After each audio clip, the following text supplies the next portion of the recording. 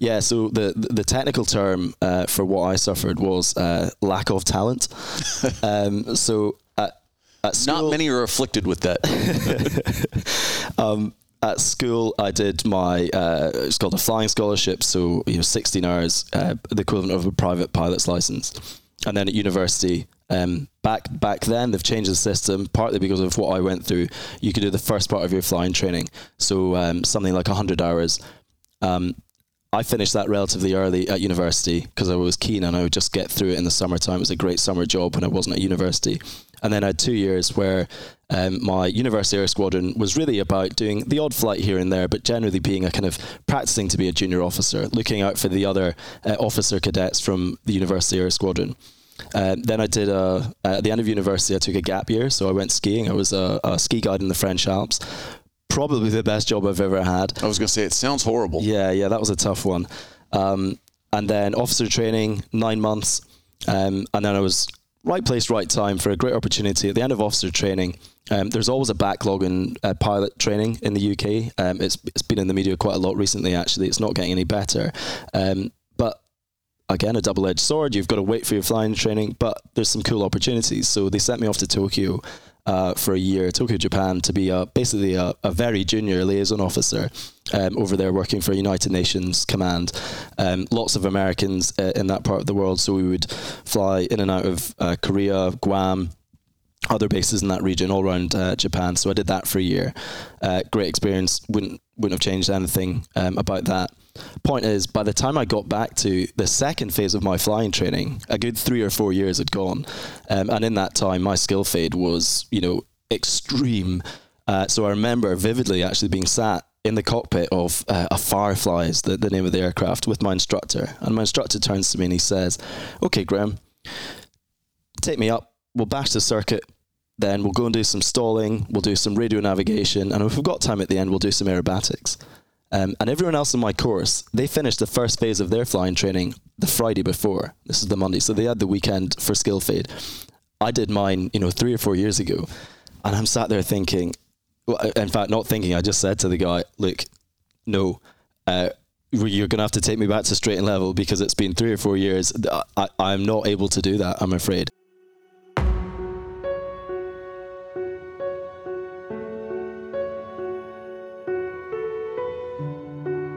Welcome to the Transition Drill Podcast. Joining me for episode 83 is Graham Little. Graham served 10 years in the UK's Royal Air Force and achieved the rank of captain. Initially, he went in as a pilot, but then transferred into intelligence. He had deployments in Northern Ireland, Afghanistan, and Iraq, as well as spending some time in Las Vegas while assigned to a drone unit. Graham transitioned out in 2016 and is a founding member of the UK tech startup Cyacomb. Cyacomb creates software that supports law enforcement in the fight against online child sexual abuse, as well as terrorism. Today, Graham has moved to California and is Cyacomb's Director of Sales for North America. Thank you for taking the time to listen, and if you can, please like and leave a rating for the podcast.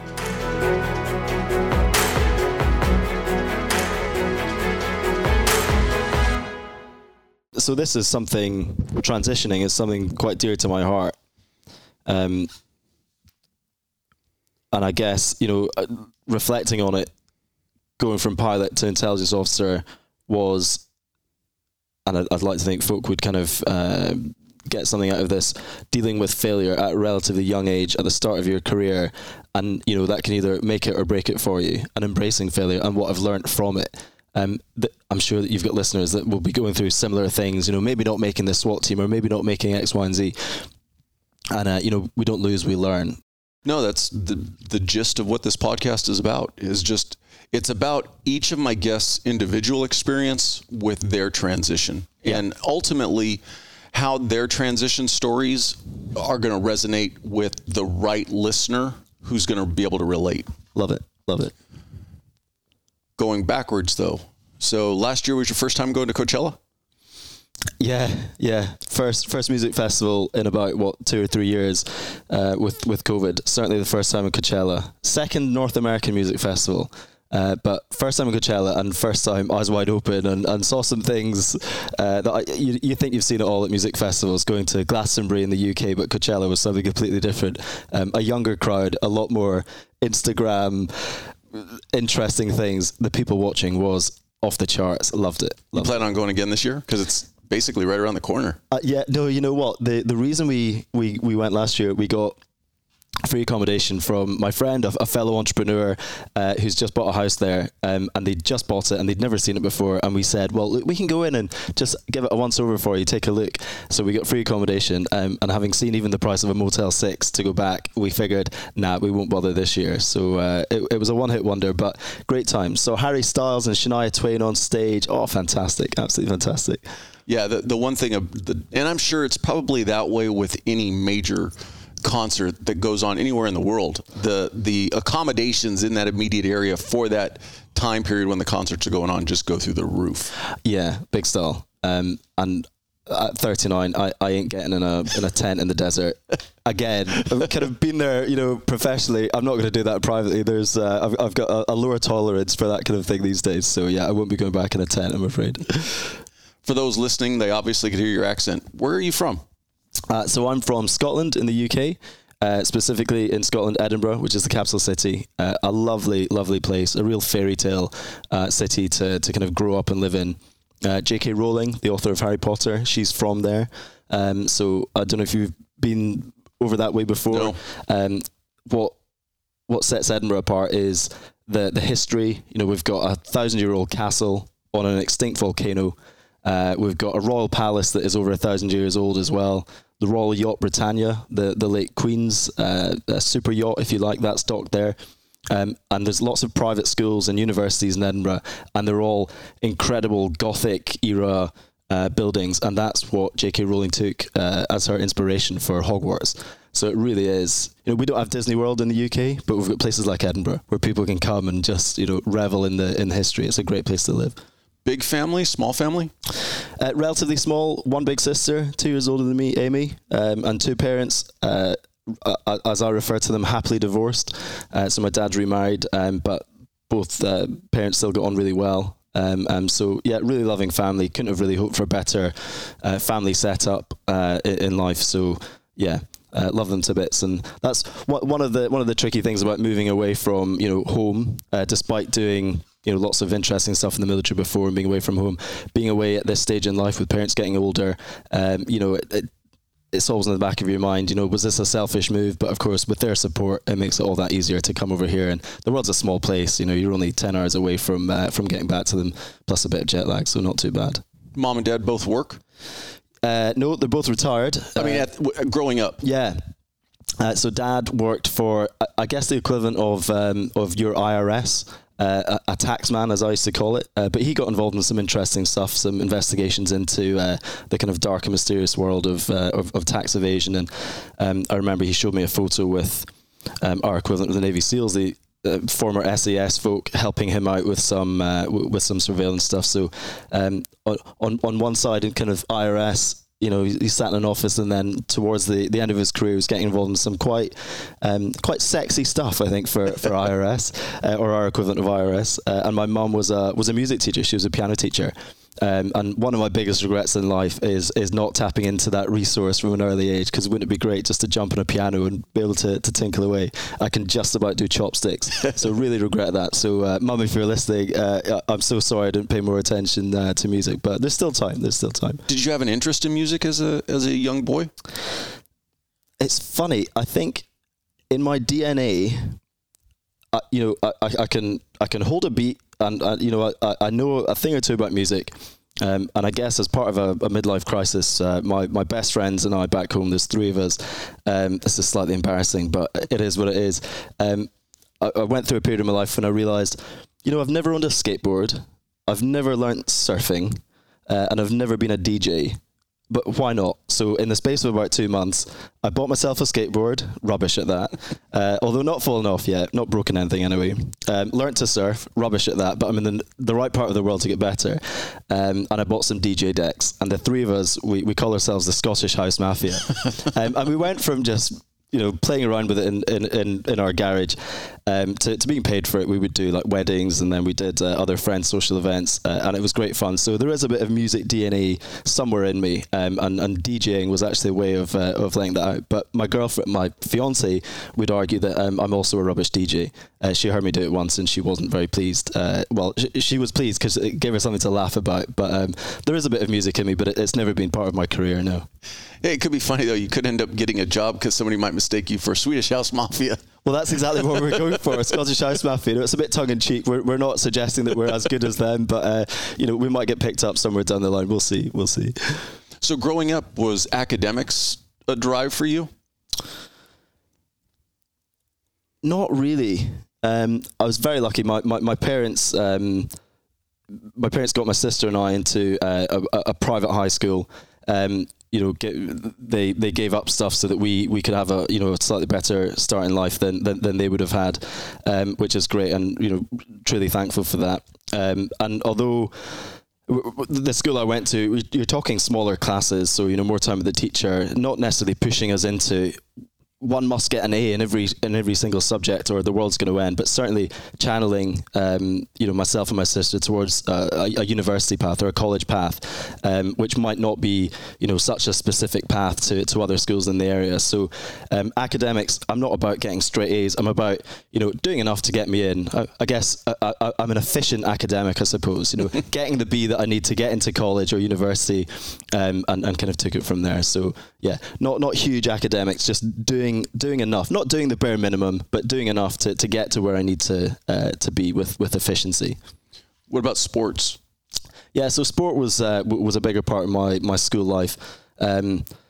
Scotland's big rugby nation, so rugby was the school sport, and I guess I was kind of lucky or unlucky depending which way you look at it. The schools that play rugby against each other in Scotland, there's only about 20. It's quite a small community. Scotland population of about 5 million, so a relatively small country within the UK.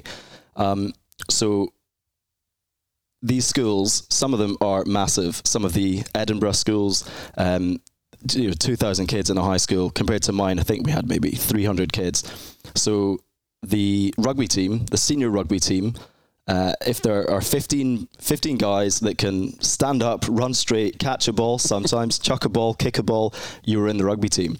I'm 5'8". I don't weigh much, so I was out in the wing. I guess I'd be the equivalent of a wide receiver. And I was the 15th guy in my year who could, play rugby. So I made the first 15 rugby team, which is quite a cool thing to, I played first. I was in the team. In other schools, I would have barely made maybe their 5th or 6th team. So on one hand, we would play rugby against these massive schools and get beaten to smithereens. It could be quite embarrassing at times. But on the other hand, I played first 15 rugby for my school, and then that transitioned into playing rugby at a relatively good level at university, and then also into the Air Force as well, where I played a bit of rugby. So what I love about sport, it opens so many doors.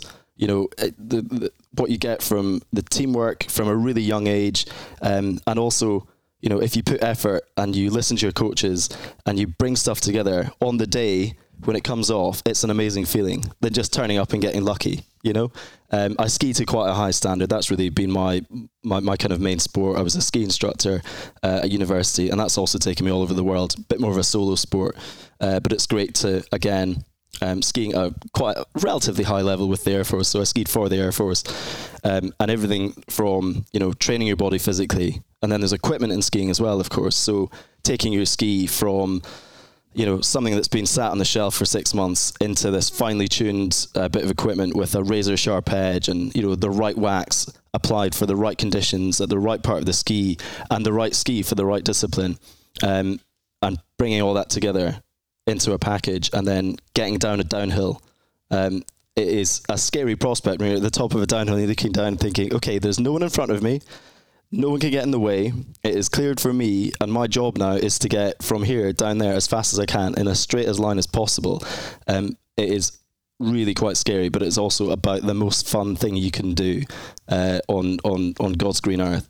So yeah, skiing, another really good facet of training, applying that training, and relative success.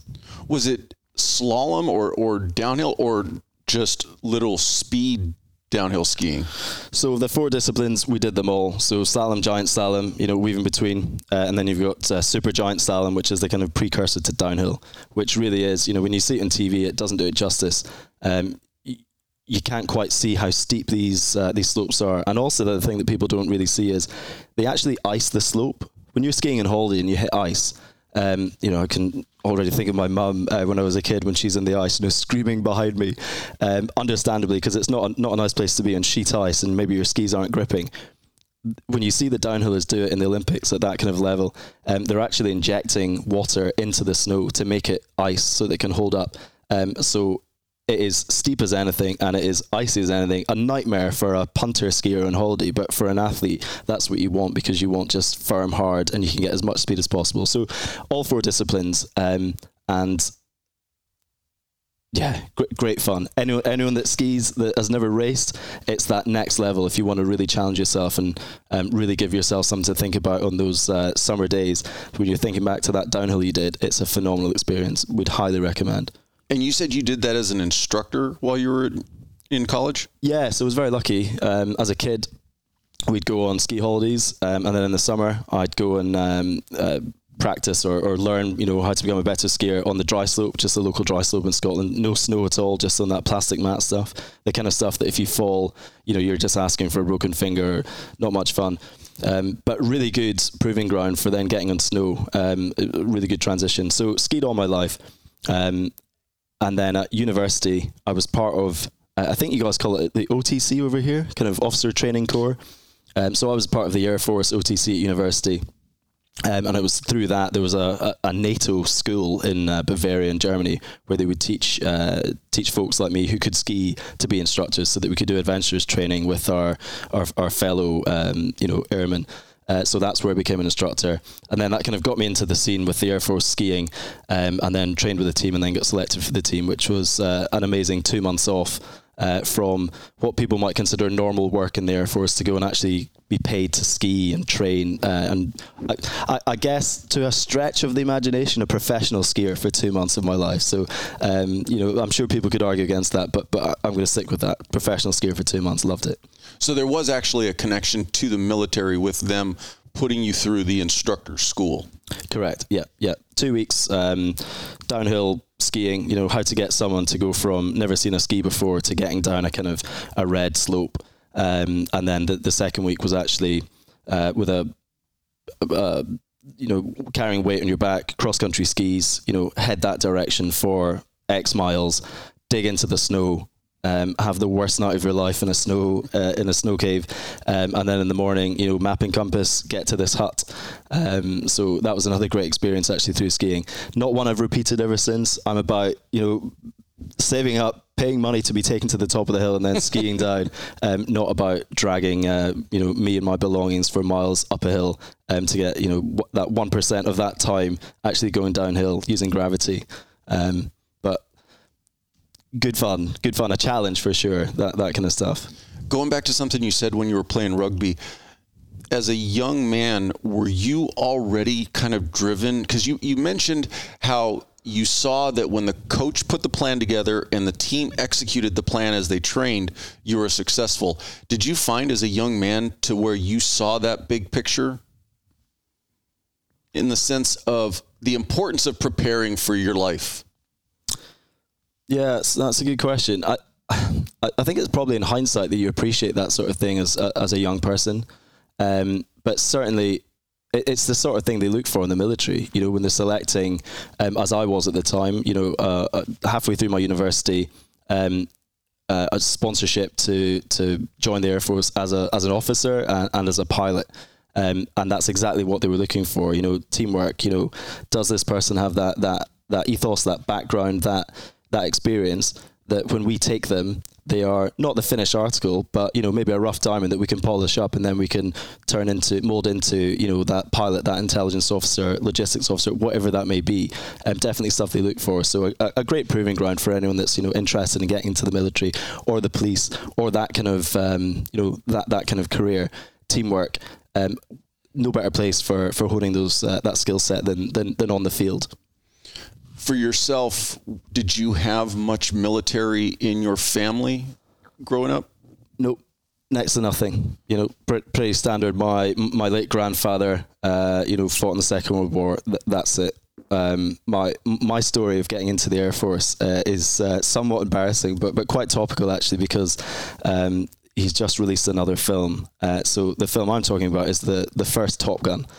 When I was 1985, I think it came out. So I would have been, certainly under the age of 5, and I saw this film, Top Gun. And it's really weird and slightly embarrassing how a movie with Tom Hanks can really shape your life. Tom Cruise. Sorry, Tom Cruise. Wow, maybe not such a huge fan after all. But yeah, how a Tom Cruise film can play such a pivotal role in your life. So I saw the action scenes of, Maverick and Goose and Iceman, doing all their things. Look at me with the hands already. Can't put it down. And from, probably age of 5, that's what I was going to do, and nothing else. It was going to be that, and that alone. And to a certain extent, really proud that I achieved that goal. But then there was a bit of a pivot in my Air Force career, which no doubt we'll talk about later on. So as a young boy coming out of high school, your plan was to go to college? Yeah. So in the UK system, with the Air Force, the Army and the Navy and the Marine Corps, you're accelerated if you have a degree. So it was always my plan, okay, I'll go to university.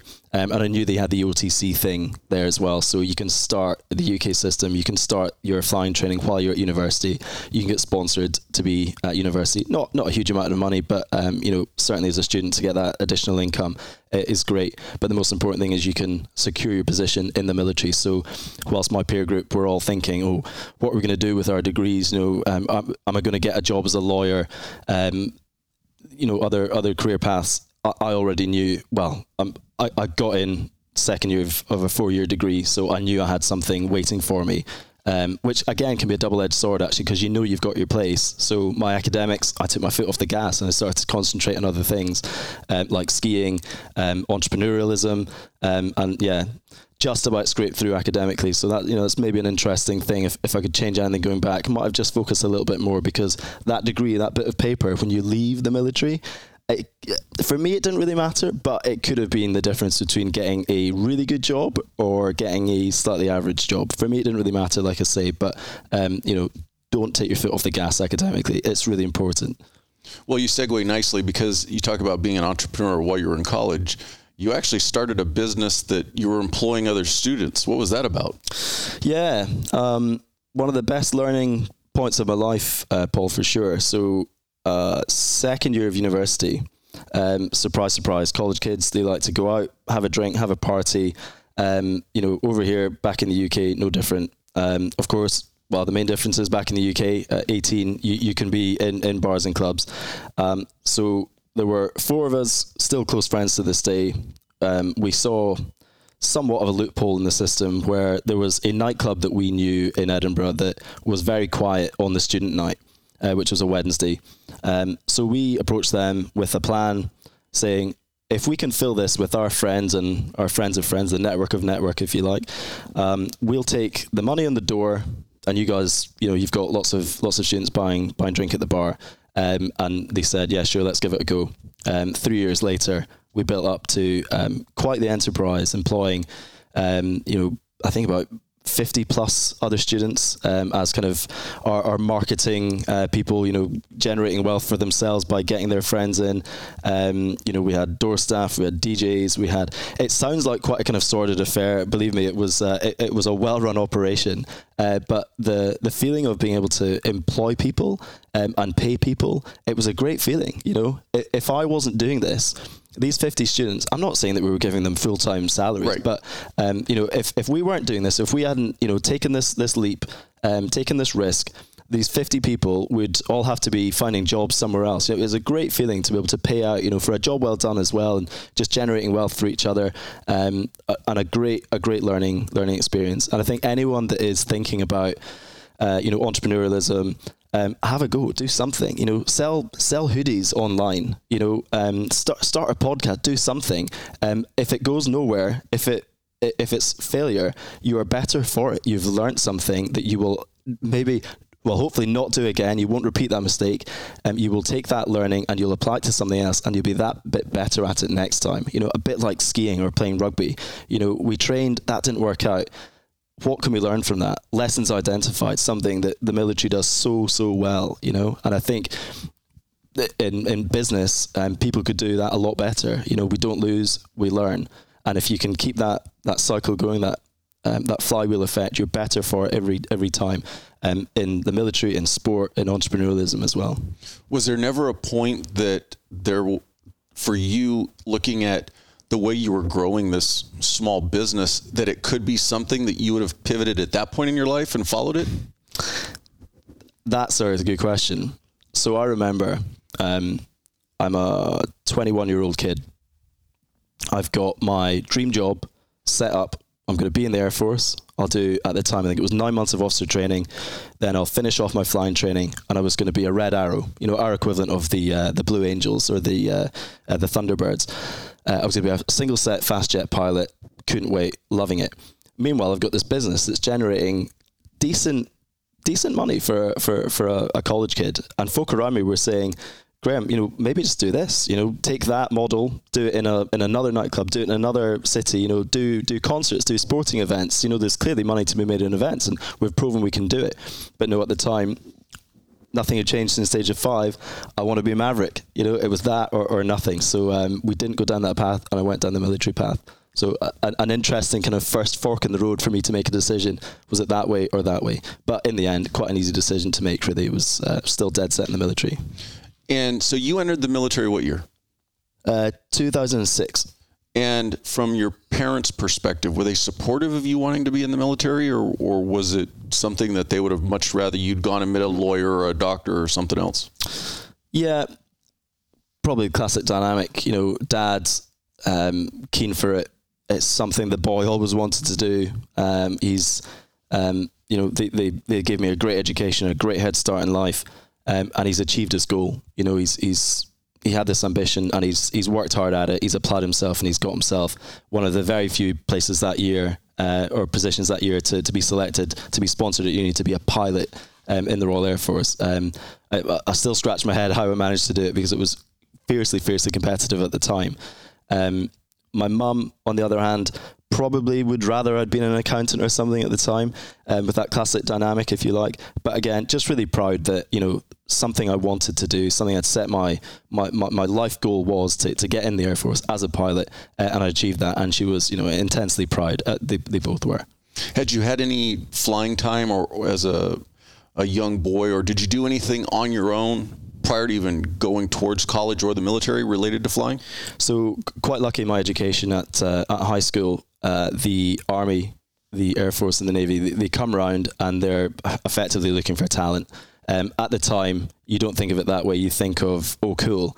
I can go and spend 2 weeks in the summer at basically a flying camp. You get your equivalent of your private pilot's license, and they pay you to do it. I'm thinking this is too good to be true.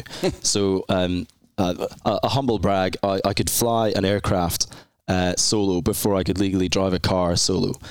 So that was quite cool. So they had me at high school, and then at university, I joined what we called the University Air Squadron, the equivalent of the OTC.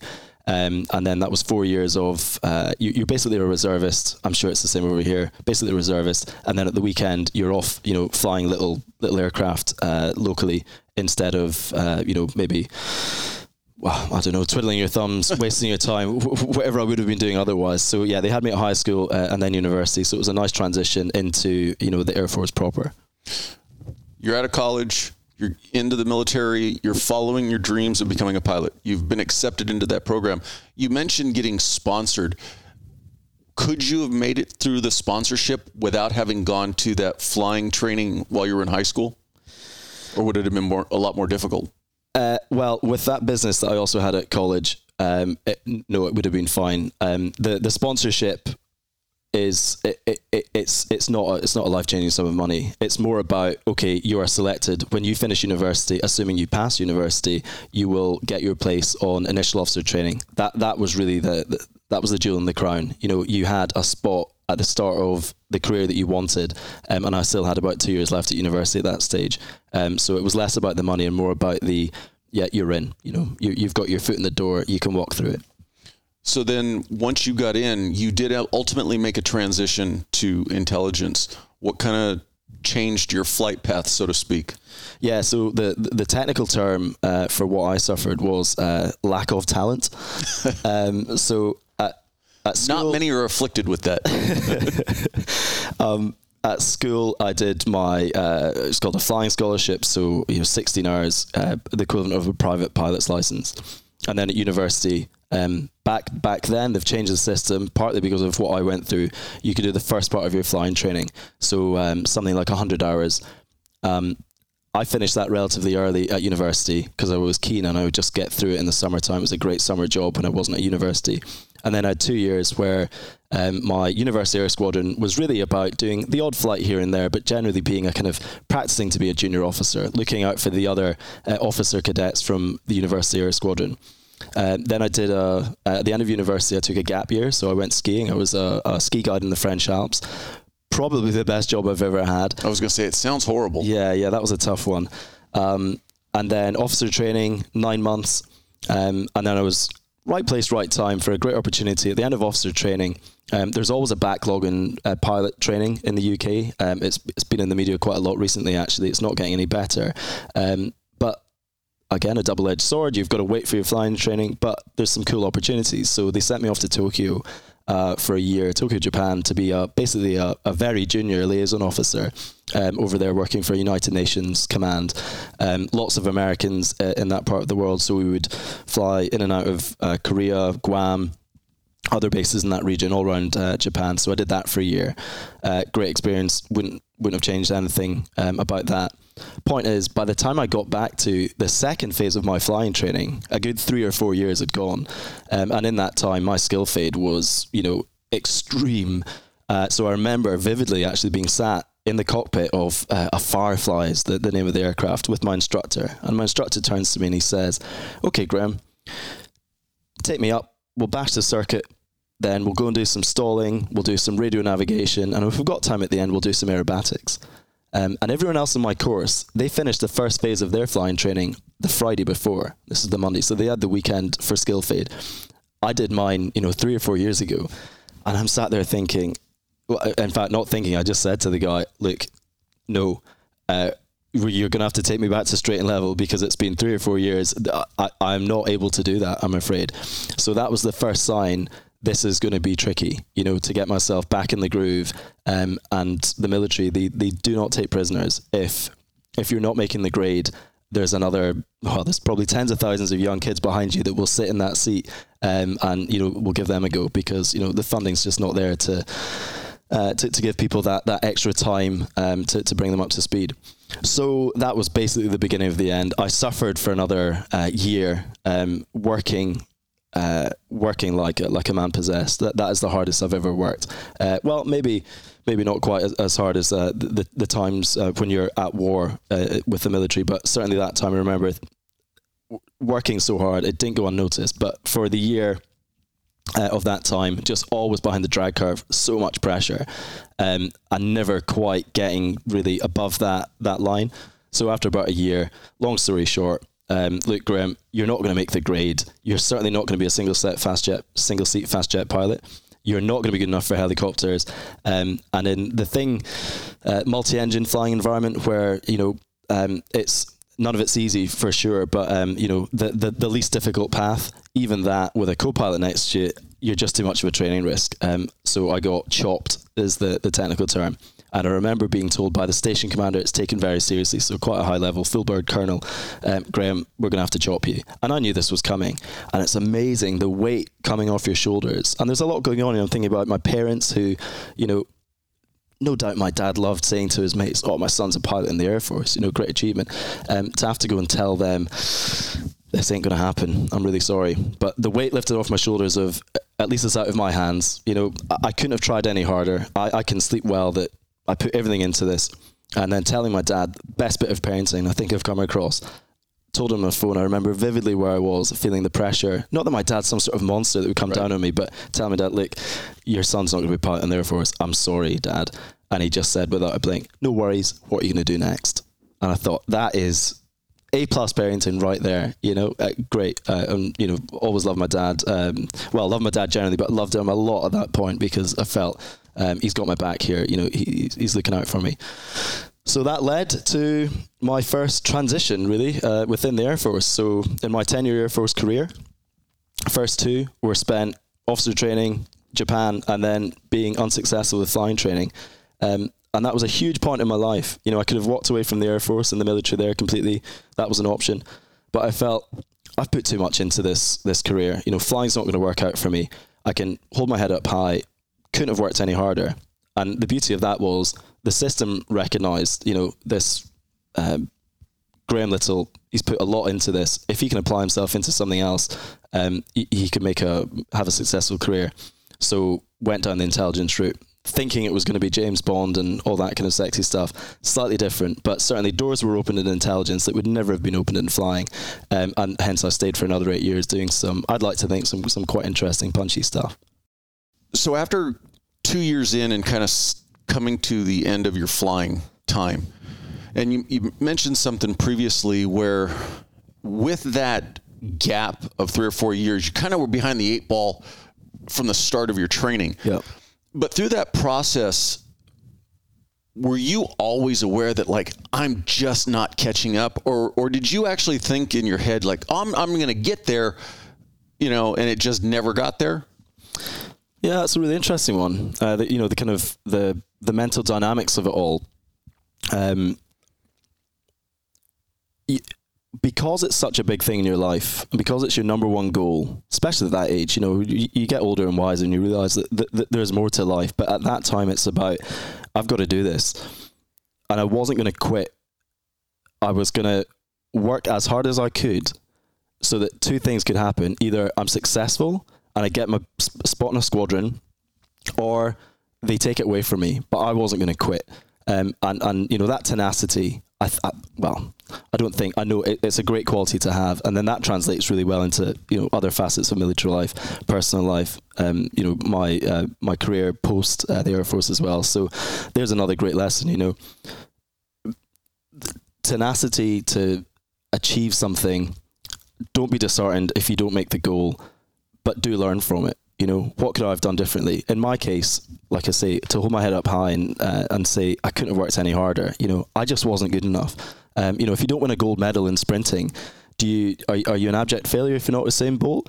Perhaps not a great analogy to compare, that one true superstar that we all know and love compared to the thousands of pilots that get through their training every year. But, it's that kind of mentality. Don't be hard on yourself. And I was hard on myself for quite some time after, but looking back on it, what a great learning experience. I got a huge dollop of failure right at the start of my career, and it could have made me or break me.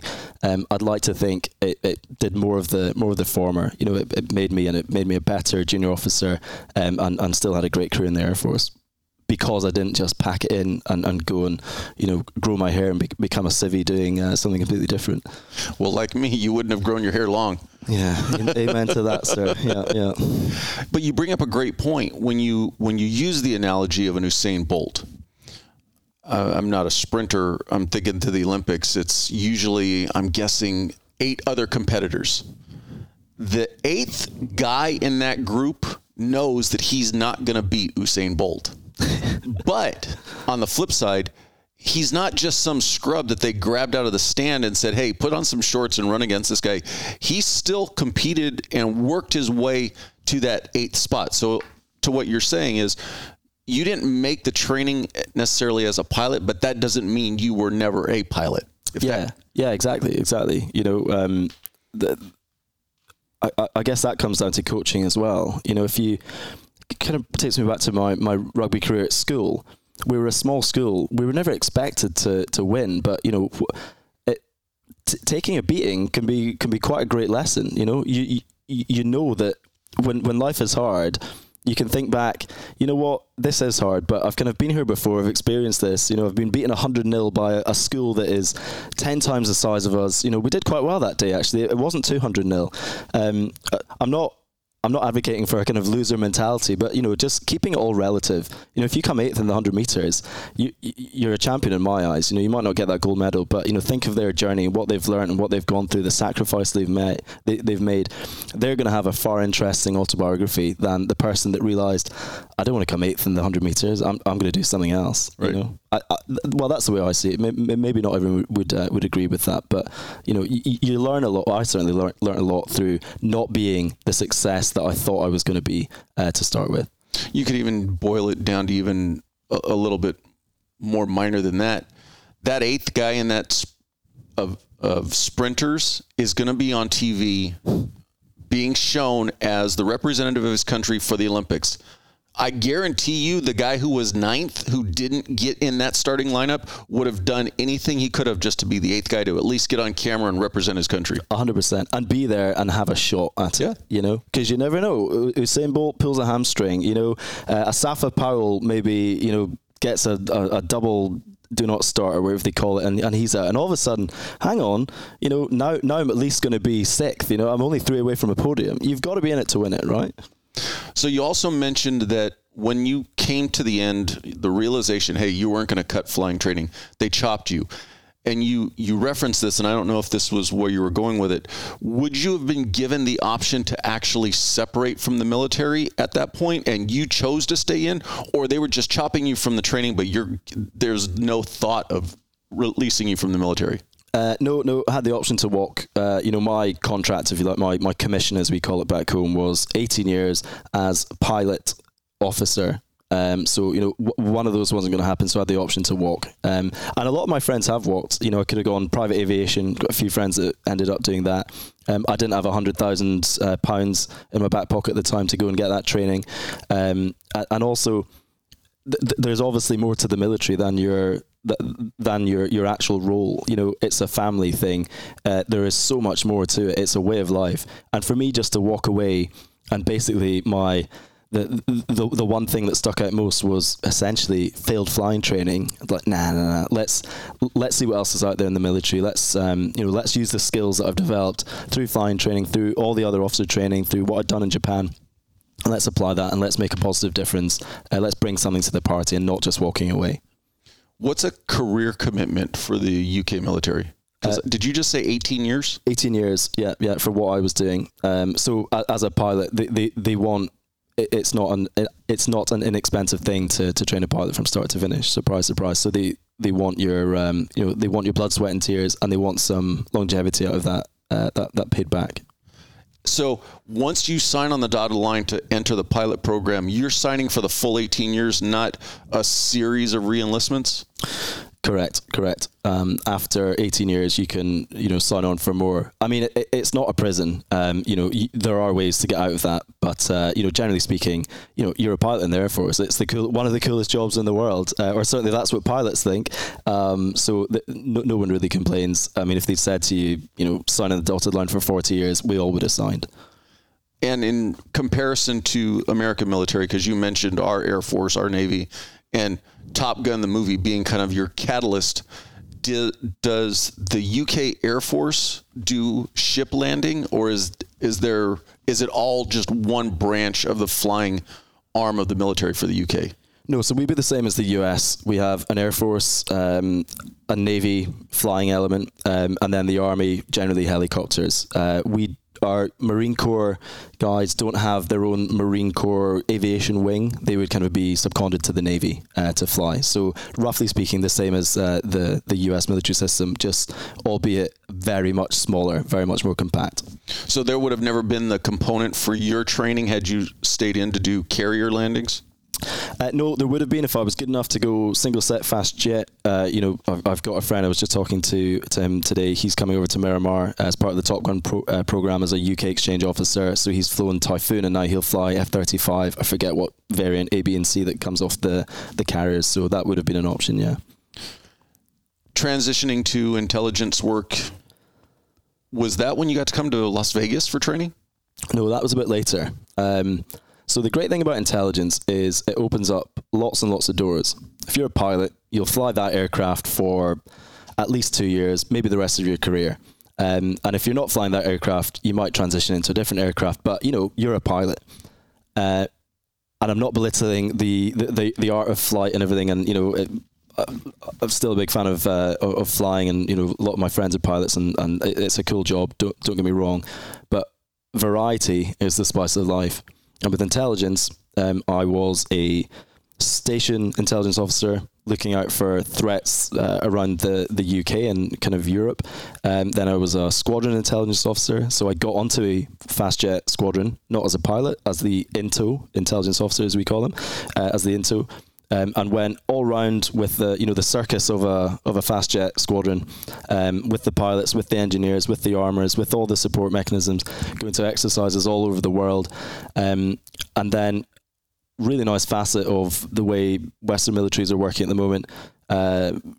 Drones or remotely piloted aircraft systems, they have obviously an intelligence element within them, and the way we and your American militaries work, there's a seat for an intelligence operative within the crew of these remotely piloted aircraft systems.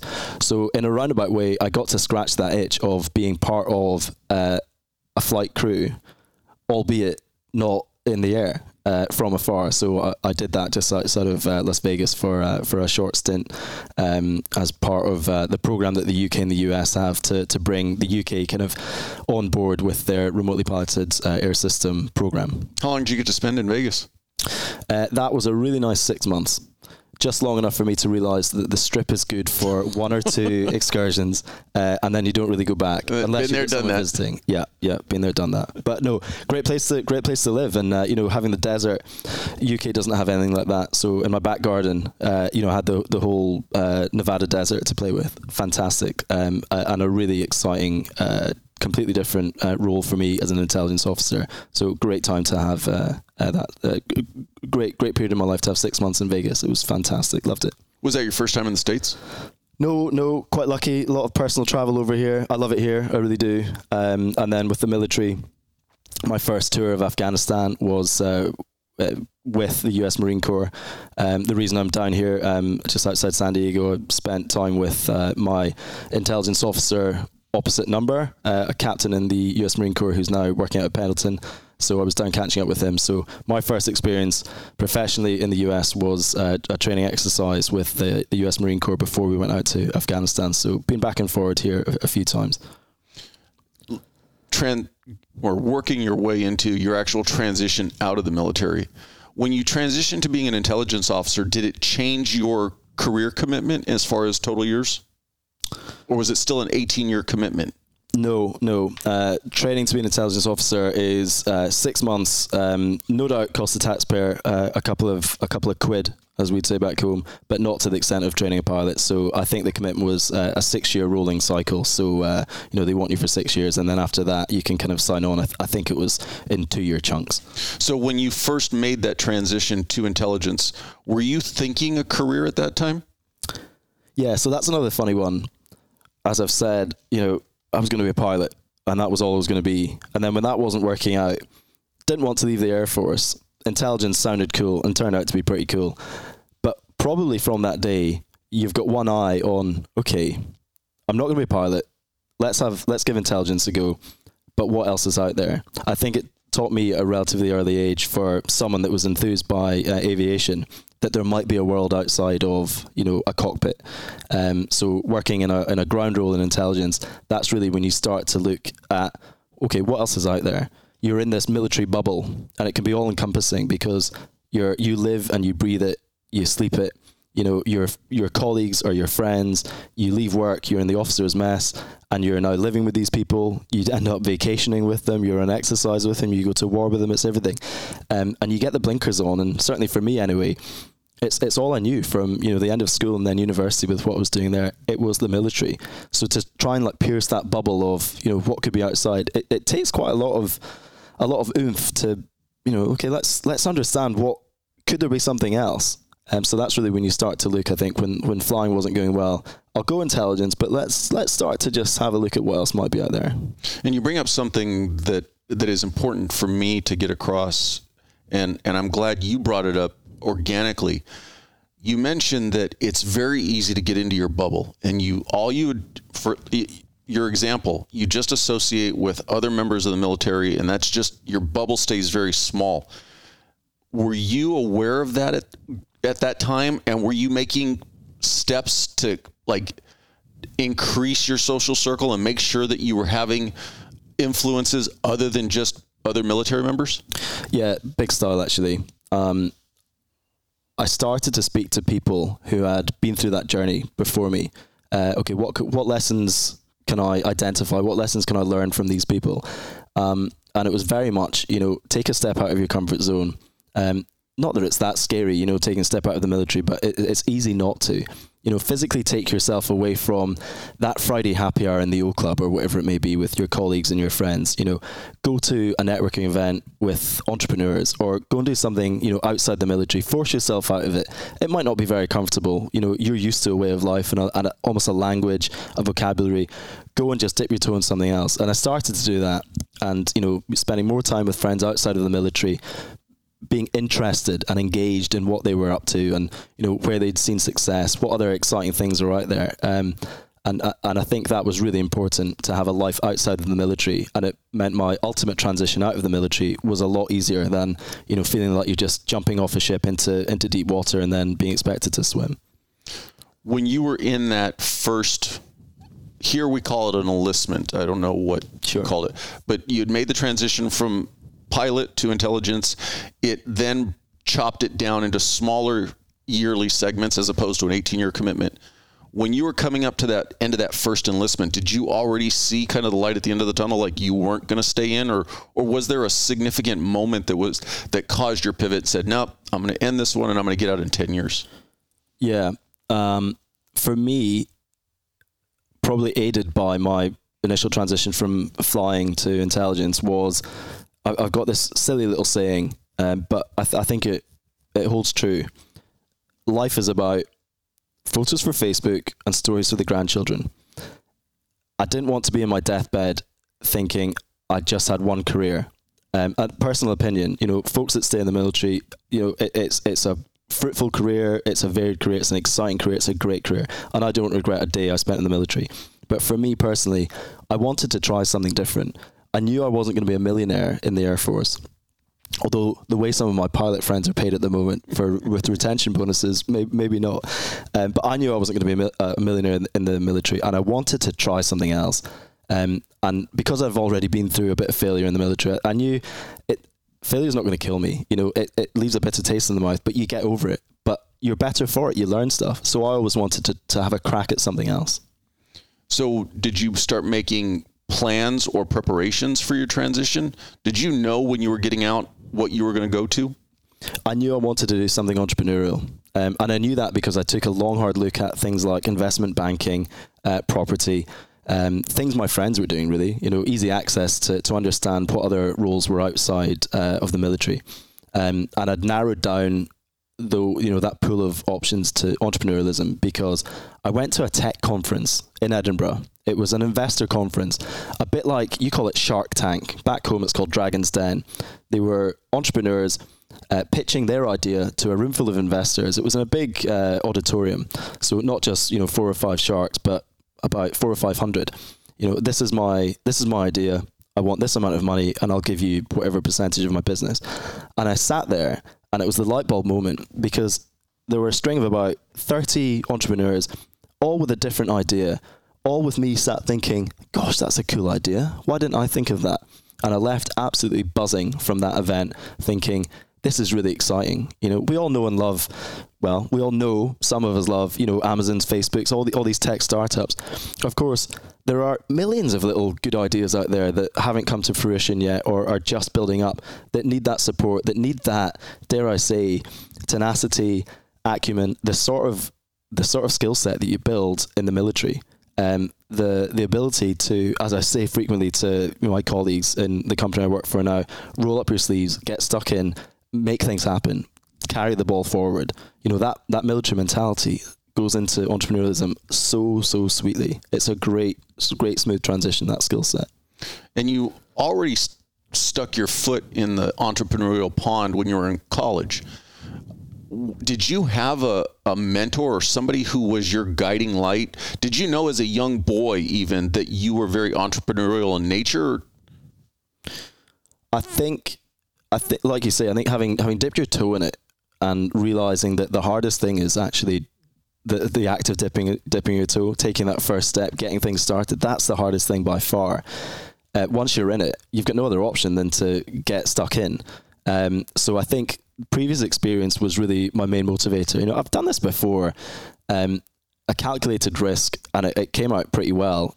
If things go pear-shaped, you know, there are other jobs out there, there are other career paths, but let's give entrepreneurism a go.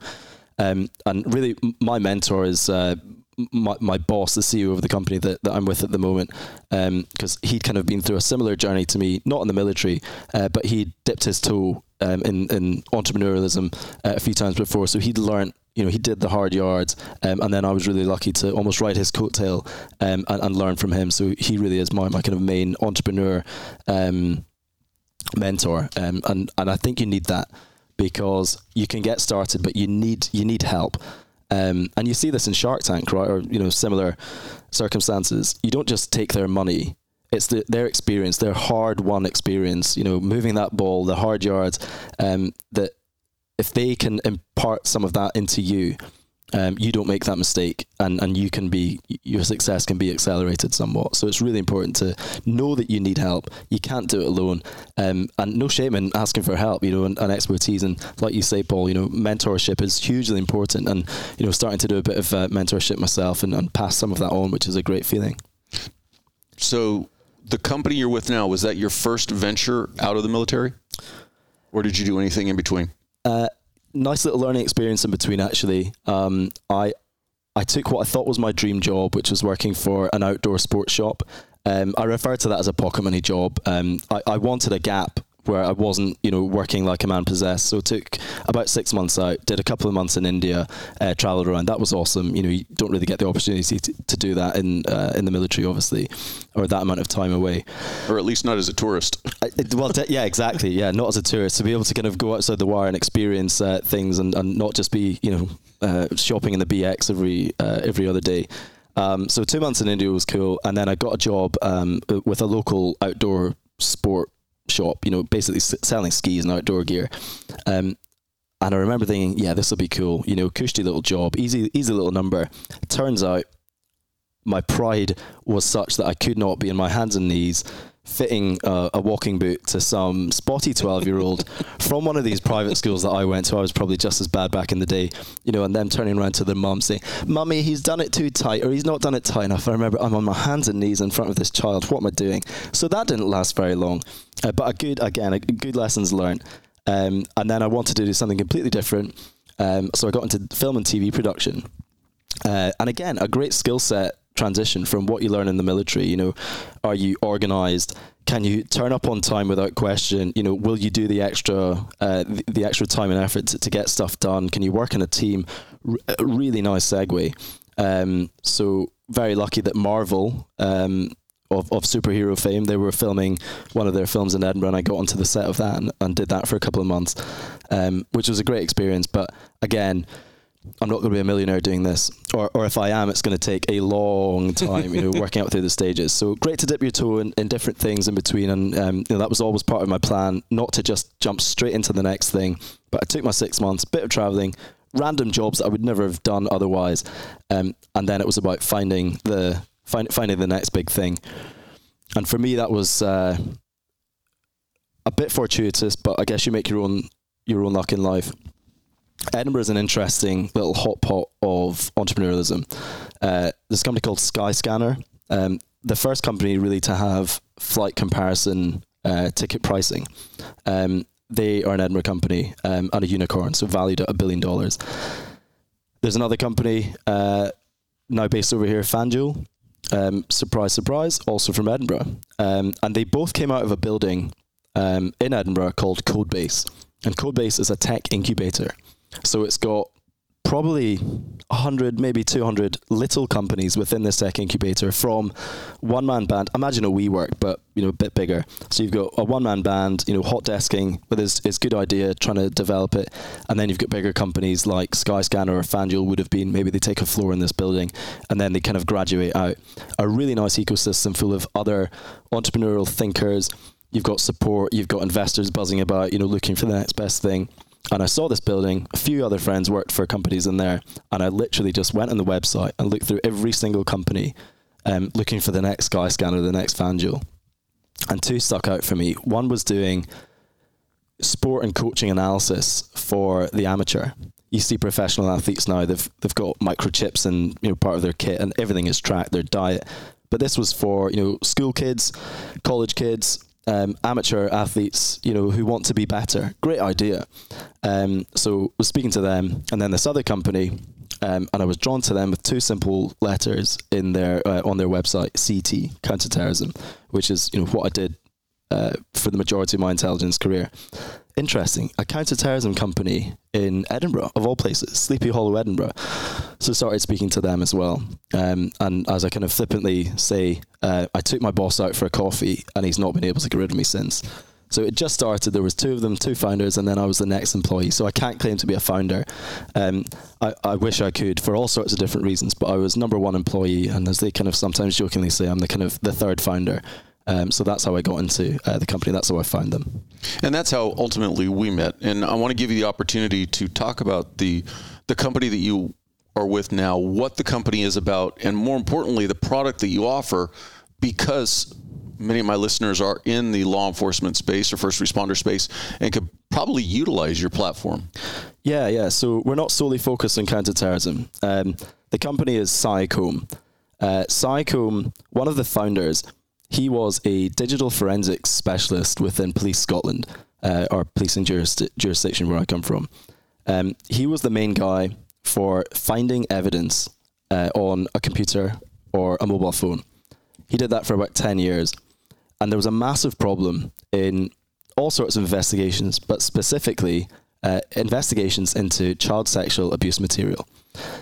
The problem is, when you go to a suspect's location, and suspects are no different from you and me, Paul, and everyone else listening, you've got a ton of digital devices in your personal life. You know, I've got a phone in my pocket, I've got a smartwatch, I'll have external hard drives, I've got broken computers, I've got thumb drives, I've got my work computer, a personal computer, etc., gaming consoles. So when police go into a location, they're looking at, I think the average is something like 18 digital devices in your average household. The problem is that investigator has to find evidence on these 16 devices. So they've got two options.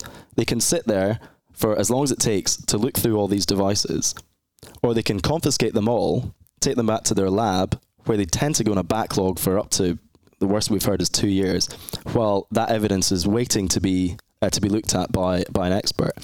So back to my founder, he did this for 10 years. He hated this problem. He saw we're not going to get more and more people like him, more expertise, so expensive, and there's just not enough humans to do this. And because of, if you think about Moore's law, there's only going to be more computing, more hard drives out there to scan. That we've got to be smarter about this. So he went off to university, led a PhD research team for 4 years, and came up with the technology that really underpins Cyacomb. And it's the ability to get into a hard drive and find that evidence up to 100 times faster than traditional methods that exist today. So game-changing. Game-changing, not my words, the words of a very senior UK politician when they procured our technology for the entirety of UK policing. So we're about getting into a hard drive or a phone and very quickly finding that evidence. So the investigator doesn't have to hang around there all day. They can be in and out in literally seconds. Or back in the lab, we can use our technology to scan that backlog and find the evidence. And when you're looking at investigations into child sexual abuse material, you know, you don't have to think too hard about the consequences of that data, that intelligence being sat on a shelf for, you know, any longer than it has to be. You need to find that evidence as quickly as possible to make a difference. Same idea in counterterrorism. Finding that evidence in double quick time could be the difference between, well, life or death. So how many years into it now is the company? So the company is 7 years old. Like I say, I was there from the start, and it's been a great journey. It really has, from taking a good idea, understanding what market we would apply it to, and then building it from literally a blank bit of paper. Albeit the two co-founders, you know, ahead of me had done some of the hard yards, but then I came in, really no specialization. I wasn't a sales guy. I wasn't a marketeer. None of that. I was just this ex-military guy who could vaguely hold a conversation, roll up his sleeves, and get stuff done. But the skill set that I had from 10 years in the military, like I say, perfect transition, I think, into that early startup phase of we need to get stuff done. You know, if there's a problem in front of us, just like in the military, you don't stop. You don't start crying and looking for help. You figure out how to get through it, over it, past it, through it, whatever it may be. You just got to keep going. So that tenacity thing again coming into it, really vitally important, I think, for an entrepreneur. When did you? Well, was your plan to come to the States and bring the representation of the company here, or were you sent here? It kind of was, actually. So my year in Japan, time spent in Vegas before, even the odd 6-month jaunt in Afghanistan or Iraq. I love where I live in Scotland, but I love getting out and seeing the world. I'm a bit of an adventurer like that. So I could see from an early stage with Cyacomb, the UK is a huge market for us, but the US market easily 20 times as big. So I saw from an early stage, we're going to have to, open an office or have some sort of operation over in the US to look after North America. And I always had my eye on it. We grew for the first 4 and a bit 5 years. Then a little thing called COVID happened, which, affected us all in different ways. And towards the end of COVID, we were doing well in the UK. And I'm not suggesting that we're arrogant enough to think that just because something is working in the UK, it's going to work in the US. But again, with my experience of working in the military with service people from all over the world, but mostly from the US, I know how you guys tick, or I certainly know better than your average UK person, having worked closely with you guys. And I just had a good feeling that this is gonna work well in the US. So I said to my boss, look, let me go over, we'll get a bit of funding together, we'll invest in Graham going over there for a couple of months, right at the end of COVID, to the point where I had to come in via Canada for a couple of weeks before the US would open its doors. So I went through Canada, spent another month and a half going around the US, basically just getting our technology, our tools under the noses of, well, folks like you, Paul, folks in law enforcement. Is this going to work over here? And it was a super successful trip, that 2-month trip. And we understood, okay, there's definitely a market for this. We sold some stuff as well. But I'm not really, although I am a salesperson now, I'm more about building partnerships. So it's about finding the people who can see our technology, see the benefit, and are willing to go on that journey with us as well. So we found some champions in the US, and that kind of set the scene, laid the foundations for then what we have now. Fast forward a year, there's 6 of us full-time over here in the US. I'm the only Brit. And then we're employing five US folks all around the country to really start the kind of US side of Cyacomb and help investigators catch more bad guys, and with any luck, safeguard some children as well. Is there plans to continue growing the company? Yeah, big style. So the market is a really interesting one. This crime type is sadly not going anywhere. It's not going anywhere, as you know all too well, Paul. Not going anywhere, getting worse. So investigators, they need more help from technologies, not just Cyacomb, the other great vendors in this space as well. So the market is growing.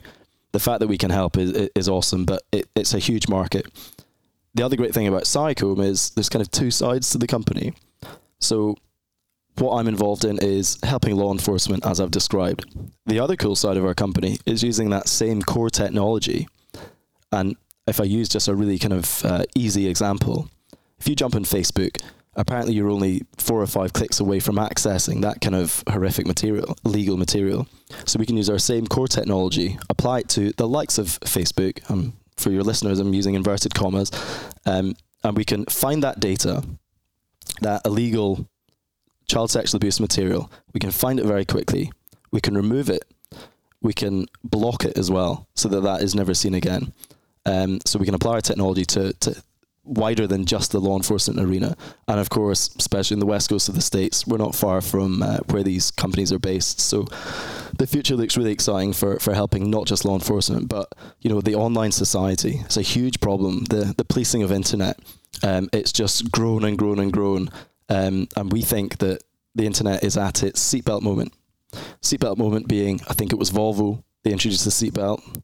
Folk are thinking, hang on, I'm not wearing a seatbelt. I'll decide if I'm going to be safe or not in my car.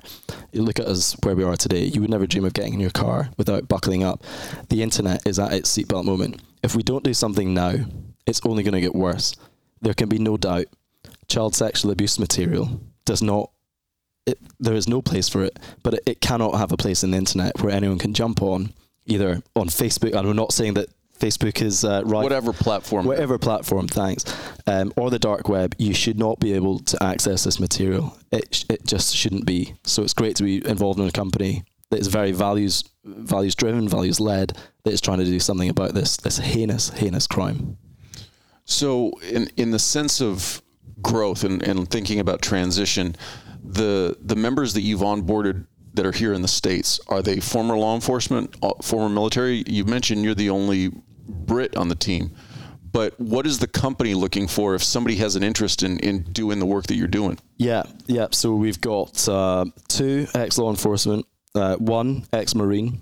That skill set, like I've said, from policing, from military, is pretty much exactly what we're looking for. Any of your listeners that have any interest in what I've said today, please definitely check us out, cyacomb.com, Cyacomb. Keep an eye on what we're doing. We will be growing, and we're looking for, not specifically today, so I'm saying keep an eye on us, but in the future, we're going to be looking for ex-law enforcement expertise that can, walk the walk, talk the talk, and help us access, our customer base, which is predominantly law enforcement and security services. So keep an eye, and you'll be able to find me on LinkedIn if anyone's interested in learning more about Cyacomb. And is your long-term goal to stay here in the States? So I have a 5-year visa. Last weekend, I turned a girlfriend into a fiance. Congratulations. Thank you. One of the happiest days of my life. Absolutely amazing. She's American. The 5-year visa, we'll see how it goes. If I had to put my pen to paper, and I'm probably looking at 2 years over here, get Cyacomb up and running, and then at that stage, if we're blessed and we've got kids, probably start a family back in Scotland. But I love it here. It's one of the best moves of my life so far. So long may it continue, but the rough plan, 2 years, maybe head back. Now that you've had a little bit of time under your belt, any regrets leaving the military when you did? That is a cracking question. And actually just last night, catching up with my buddy from the US Marine Corps, who I was in Afghanistan with, the things I miss most about the military life, and I imagine it's the same in policing as well, camaraderie. You're told it a lot, you speak of it when you're in there, but you don't appreciate it until you've left. How strong that brotherhood is, and definitely something I missed, especially I think going from a squadron of airmen to a tech startup with 3 of us. My 2 founders, they're great guys, but they're technical computer engineers. I've come from this circus of banter is the grease between the wheels, and I'm not saying my founders don't have banter in them, but 3 of us in an office working on technology. Friday comes along, quite keen for anyone for a beer before we head home on Friday, and you look around and it's sometimes quite a lonely office. Now we're about I think just south of 50 folks, so we've grown, but that camaraderie it's not a regret really, but it's just something I noticed that's one of the main things that I miss about military and kind of service life. And just to kind of wrap this up, you made mention of how you kind of saw your exit, and it was always something for you that wasn't far away. It literally was your tomorrow, just whenever tomorrow was going to come. And you were making steps, even if it was just thinking about what am I going to do afterwards. And then you took some steps as you were approaching that transition. Any last bit of advice for anybody who's, especially military members that are coming up to their transition? Yeah. And at the risk of sounding like a cliche here, the 3 main things that made all the difference for me, hugely important: network. And that network of networks. So I remember taking some advice from an old friend from school who was in the army, and as he transitioned, he had an Excel spreadsheet, and he numbered it 1 to 20, and it was blank.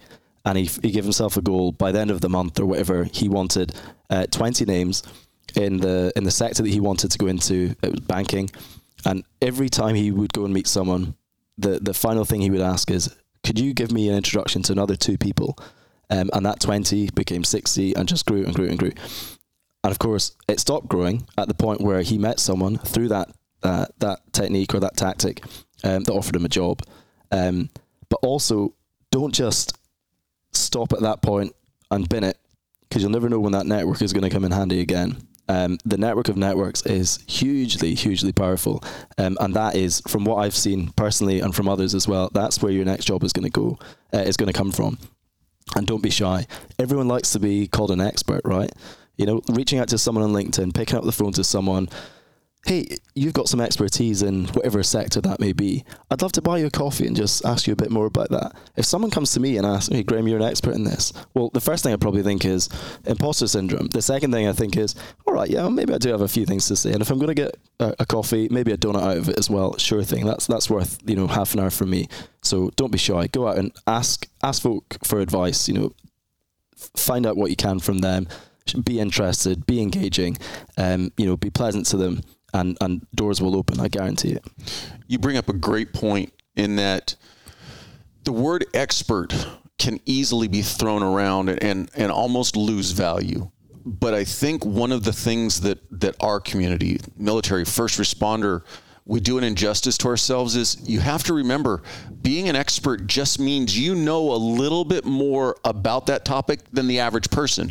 So instead of thinking that, oh, I'm not an expert because of this grandiose title. Embrace what you've learned and what you've done and realize that you do have an expertise. Yeah, big so. It makes me think of my dad's 3 words for a job interview. Go in there and be honest, be humble, and be hungry. And I think it's that middle one, be humble. Like, I'm not an expert. I've been doing this for a bit of time. Here's what I've learned. Maybe you can get something from that. I think that's a really important kind of sentiment to have. But also understanding that expertise, if we take what you were just saying there, Paul, expertise is just around the corner. What's the difference between someone that knows a little and someone who's considered an expert? It's the time and the dedication that they've spent, understanding whatever that topic is. Pick up a book, get online, spend time, go and do free work experience, hone your skills in that, because you're either going to become an expert or you're going to realize this isn't for me. A bit like working in that outdoor shop or working in film and TV, in that pathway to becoming an expert, I'd like to think I've got a bit of expertise in what I'm doing at the moment. But if it wasn't for me, I would have found that out pretty quickly, and I would have realised, I've tried it, not for me, lesson identified, I'll move on to something else, and I'm better for it. Have you been able to find any or get in any snow skiing here in the States in all your trips? No, I think I'm a kind of shock of capture of being in a climate where the first thing I do every morning isn't worry about, how many thermal layers or jacket or hat I'm going to, sometimes in February, I could go out wearing shock horror shorts in Edinburgh, unheard of. So this might well end up being the first year of my life really, since probably about the age of 5, where I won't get some snow skiing in, but it's only mid-March, so there's time yet. If anybody's got any more questions for you, how can they get in touch with you? Probably the best way to find me is on LinkedIn, Graham Little, Cyacomb. A simple search will pop up. I'm really passionate about the whole transition experience. Entrepreneurialism isn't going to be for everyone, but there's a whole world out there of exciting, challenging, rewarding careers, jobs, adventure to be had. And if I can give anyone any sort of advice, I'm more than happy to, drop me a line. Might cost you a coffee and a donut. I appreciate your time, sir. Pleasure.